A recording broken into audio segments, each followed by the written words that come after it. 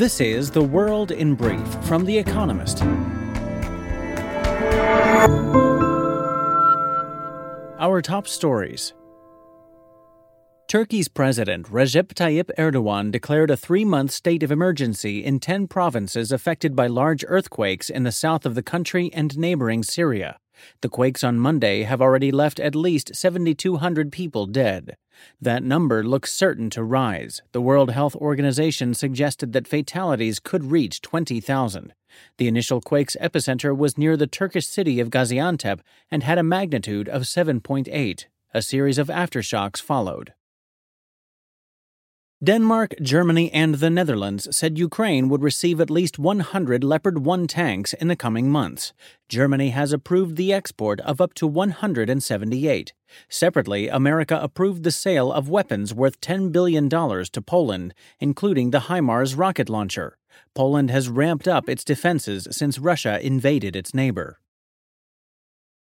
Microsoft unveiled an AI-enhanced version of its Bing search engine. It is powered by the same technology behind ChatGPT, a chatbot created by OpenAI, a Microsoft-backed startup, and only accommodates a limited number of queries at present. Microsoft's AI investment represents an attempt to win market share in search from Google, which just announced its own AI-powered chatbot called Bard. Jerome Powell, chair of America's Federal Reserve, warned that interest rates may rise higher than markets have anticipated in order to restrain inflation. An unexpectedly strong jobs report last week, Mr. Powell said during an event in Washington, quote, underscores the message of caution. On Wednesday, the Fed raised rates by 0.25 percentage point.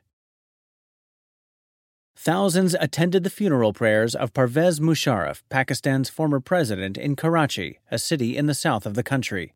Mr. Musharraf, who died on Sunday, led a coup in 1999 and went on to rule Pakistan for nearly a decade, first as chief executive, then as president. He had lived in Dubai since 2016. A British digital pound could be launched in the next decade, according to the Treasury and the Bank of England. It would provide a state-backed alternative to potentially volatile digital currencies issued by private companies. A consultation on the idea begins on Tuesday, but a final decision will not be taken until around 2025. Gustavo Dudamel will leave the Los Angeles Philharmonic to lead the New York Philharmonic in 2026. The Venezuelan-born conductor was appointed music director in Los Angeles in 2009, aged just 27, and has breathed fresh air into the rarefied world of classical music. His mandate in New York is to help revitalize the financially troubled orchestra. He called it a, quote, very interesting challenge. Correction. In Tuesday's edition, we incorrectly wrote that ChatGPT can generate images and video. In fact, it is OpenAI, a Microsoft-backed artificial intelligence startup that created ChatGPT, which builds models that aim to do so. Sorry. And fact of the day, 15. The average number of earthquakes stronger than magnitude 7 per year. And now here's a deeper look at the day ahead.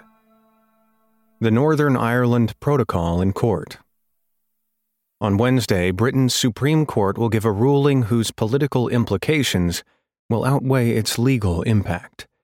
The court will decide if the Northern Ireland Protocol, the post-Brexit fudge which created a trade border between Britain and Northern Ireland, conflicts with the Act of Union, which created the United Kingdom in 1801. The case was brought by Unionists who oppose the border. It is likely to be rejected. Lower courts in Belfast have previously ruled that the protocol conflicts with the Act of Union, but that it is nevertheless legal because British MPs voted for it. Any ruling against the protocol could be overturned in Westminster. The judgment comes as Britain and the EU are reportedly near a deal to reduce checks on goods moving across the Irish Sea border. The judgment will have no legal impact on the talks, but drawing attention to the protocol as a constitutional issue makes the technical compromise harder to swallow for Northern Ireland's Unionists. Sri Lanka's economic crisis continues. Amid an ongoing currency crisis, and months after protests ousted a president, Sri Lanka's woes persist. Medicine and fuel are scarce, and power cuts occur daily. On Wednesday, thousands of unionized workers, including doctors and bankers, will strike and protest against a recent increase in income taxes. On the same day, Ranil Wickremesinghe, the president, who was chosen by Parliament after Gotabaya Rajapaksa quit, will ambitiously outline his policies for the next 25 years. He has already raised taxes and electricity tariffs, frozen public sector recruitment, and ordered sweeping spending cuts. The reforms are required to secure a $2.9 billion loan from the IMF, which has stalled because China, a major creditor, is yet to offer a debt restructuring plan that will be acceptable to the IMF. And resistance to the painful policies back home is spreading. Mr. Wickremesinghe lacks public backing to push through the toughest reforms. His coalition is expected to lose in local elections on March 9th. Iger's first quarter back at Disney.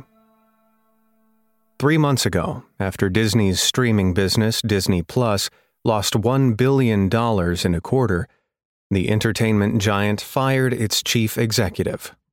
Bob Iger was brought back from retirement and given 2 years to turn it around. On Wednesday, Disney will report its latest quarterly earnings, the first with him back in charge. Last year, the firm's market value nearly halved. Seeking to recoup some losses at Disney Plus, Mr. Iger raised subscription prices in December. A new Avatar film, which has made more than $2 billion at the box office, and busy theme parks have helped edge the share price up by around 25% this year. Mr. Iger is also reportedly considering licensing more content to competitors. But he is under fire from Nelson Peltz, an activist investor who is demanding a seat on the board and has complained about the firm's creaking balance sheet. Investors will be looking for news of Mr. Iger's plans for ABC, Disney's broadcast network, and ESPN, its sports channel. North Korea puts on a military show. After months of rehearsals, the big day is here. Satellite imagery suggests that North Korean soldiers and civilians have been training for a military parade celebrating the 75th anniversary of the founding of the Korean People's Army on Wednesday. Expect marching troops, citizens in formation spelling out slogans, and jets racing across the skies over Pyongyang, the capital. North Korea loves to mark anniversaries, but the parade also signals the country's readiness for war. On Monday, Kim Jong-un, the country's dictator, discussed intensifying its military drills with his generals. That came exactly 60 years after his grandfather, Kim Il-sung, said that each North Korean soldier must be ready to kill 100 enemies. Those perceived enemies are still to the south. South Korea's conservative president, Yoon Suk-yeol, has similarly been talking about creating a deterrent that would strike 100 or 1,000 times harder than any North Korean blow. Koreans on both sides of the border will be hoping that their leaders are just posturing. Trailblazing Kuwaiti women on screen. The Exchange, an Arabic-language drama about two of the first women working at Kuwait's stock exchange in the 1980s, is released on Netflix on Wednesday. Dressed in vibrant suits with coiffed hair, Munira and Farida take on the boys' club together. Though they are often disregarded, they manage to rise through the ranks. Filmed entirely in Kuwait, The Exchange was inspired by pioneering businesswomen that Nadia Ahmad, one of the show's writers, knew growing up. Netflix released its first original Arabic-language series, Jinn, in 2019. Since then, it has featured more Arab women on both sides of the camera. Finding Ola, about an Egyptian divorcee, was produced by and starred Hend Sabri, a Tunisian-Egyptian film star. Arab women have often appeared one-dimensional in Western art, portrayed as either oppressed or orientalized. Helping them tell their own stories will change that. Daily Quiz. Our baristas will serve you a new question each day this week. On Friday, your challenge is to give us all 5 answers and, as important, tell us the connecting theme. Email your responses and include mention of your home city and country by 1700 GMT on Friday to quizespresso@economist.com. Please note the way we choose winners has changed. We'll pick randomly from those with the right answers and crown 3 winners on Saturday. Wednesday. Which female mathematician is generally regarded as the first to write a computer program? Tuesday. Which 1952 Western stars Gary Cooper as a marshal who must face a gang of killers on his own? Finally, here's the quote of the day from Jules Verne, who was born on this day in 1828.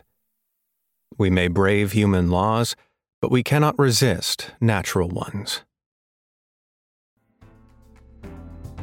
That's The World in Brief from The Economist, available 3 times every day of the week.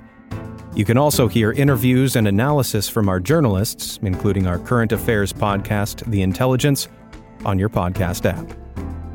And subscribers to The Economist have access to each week's full edition in audio. Just download the Economist app to start listening.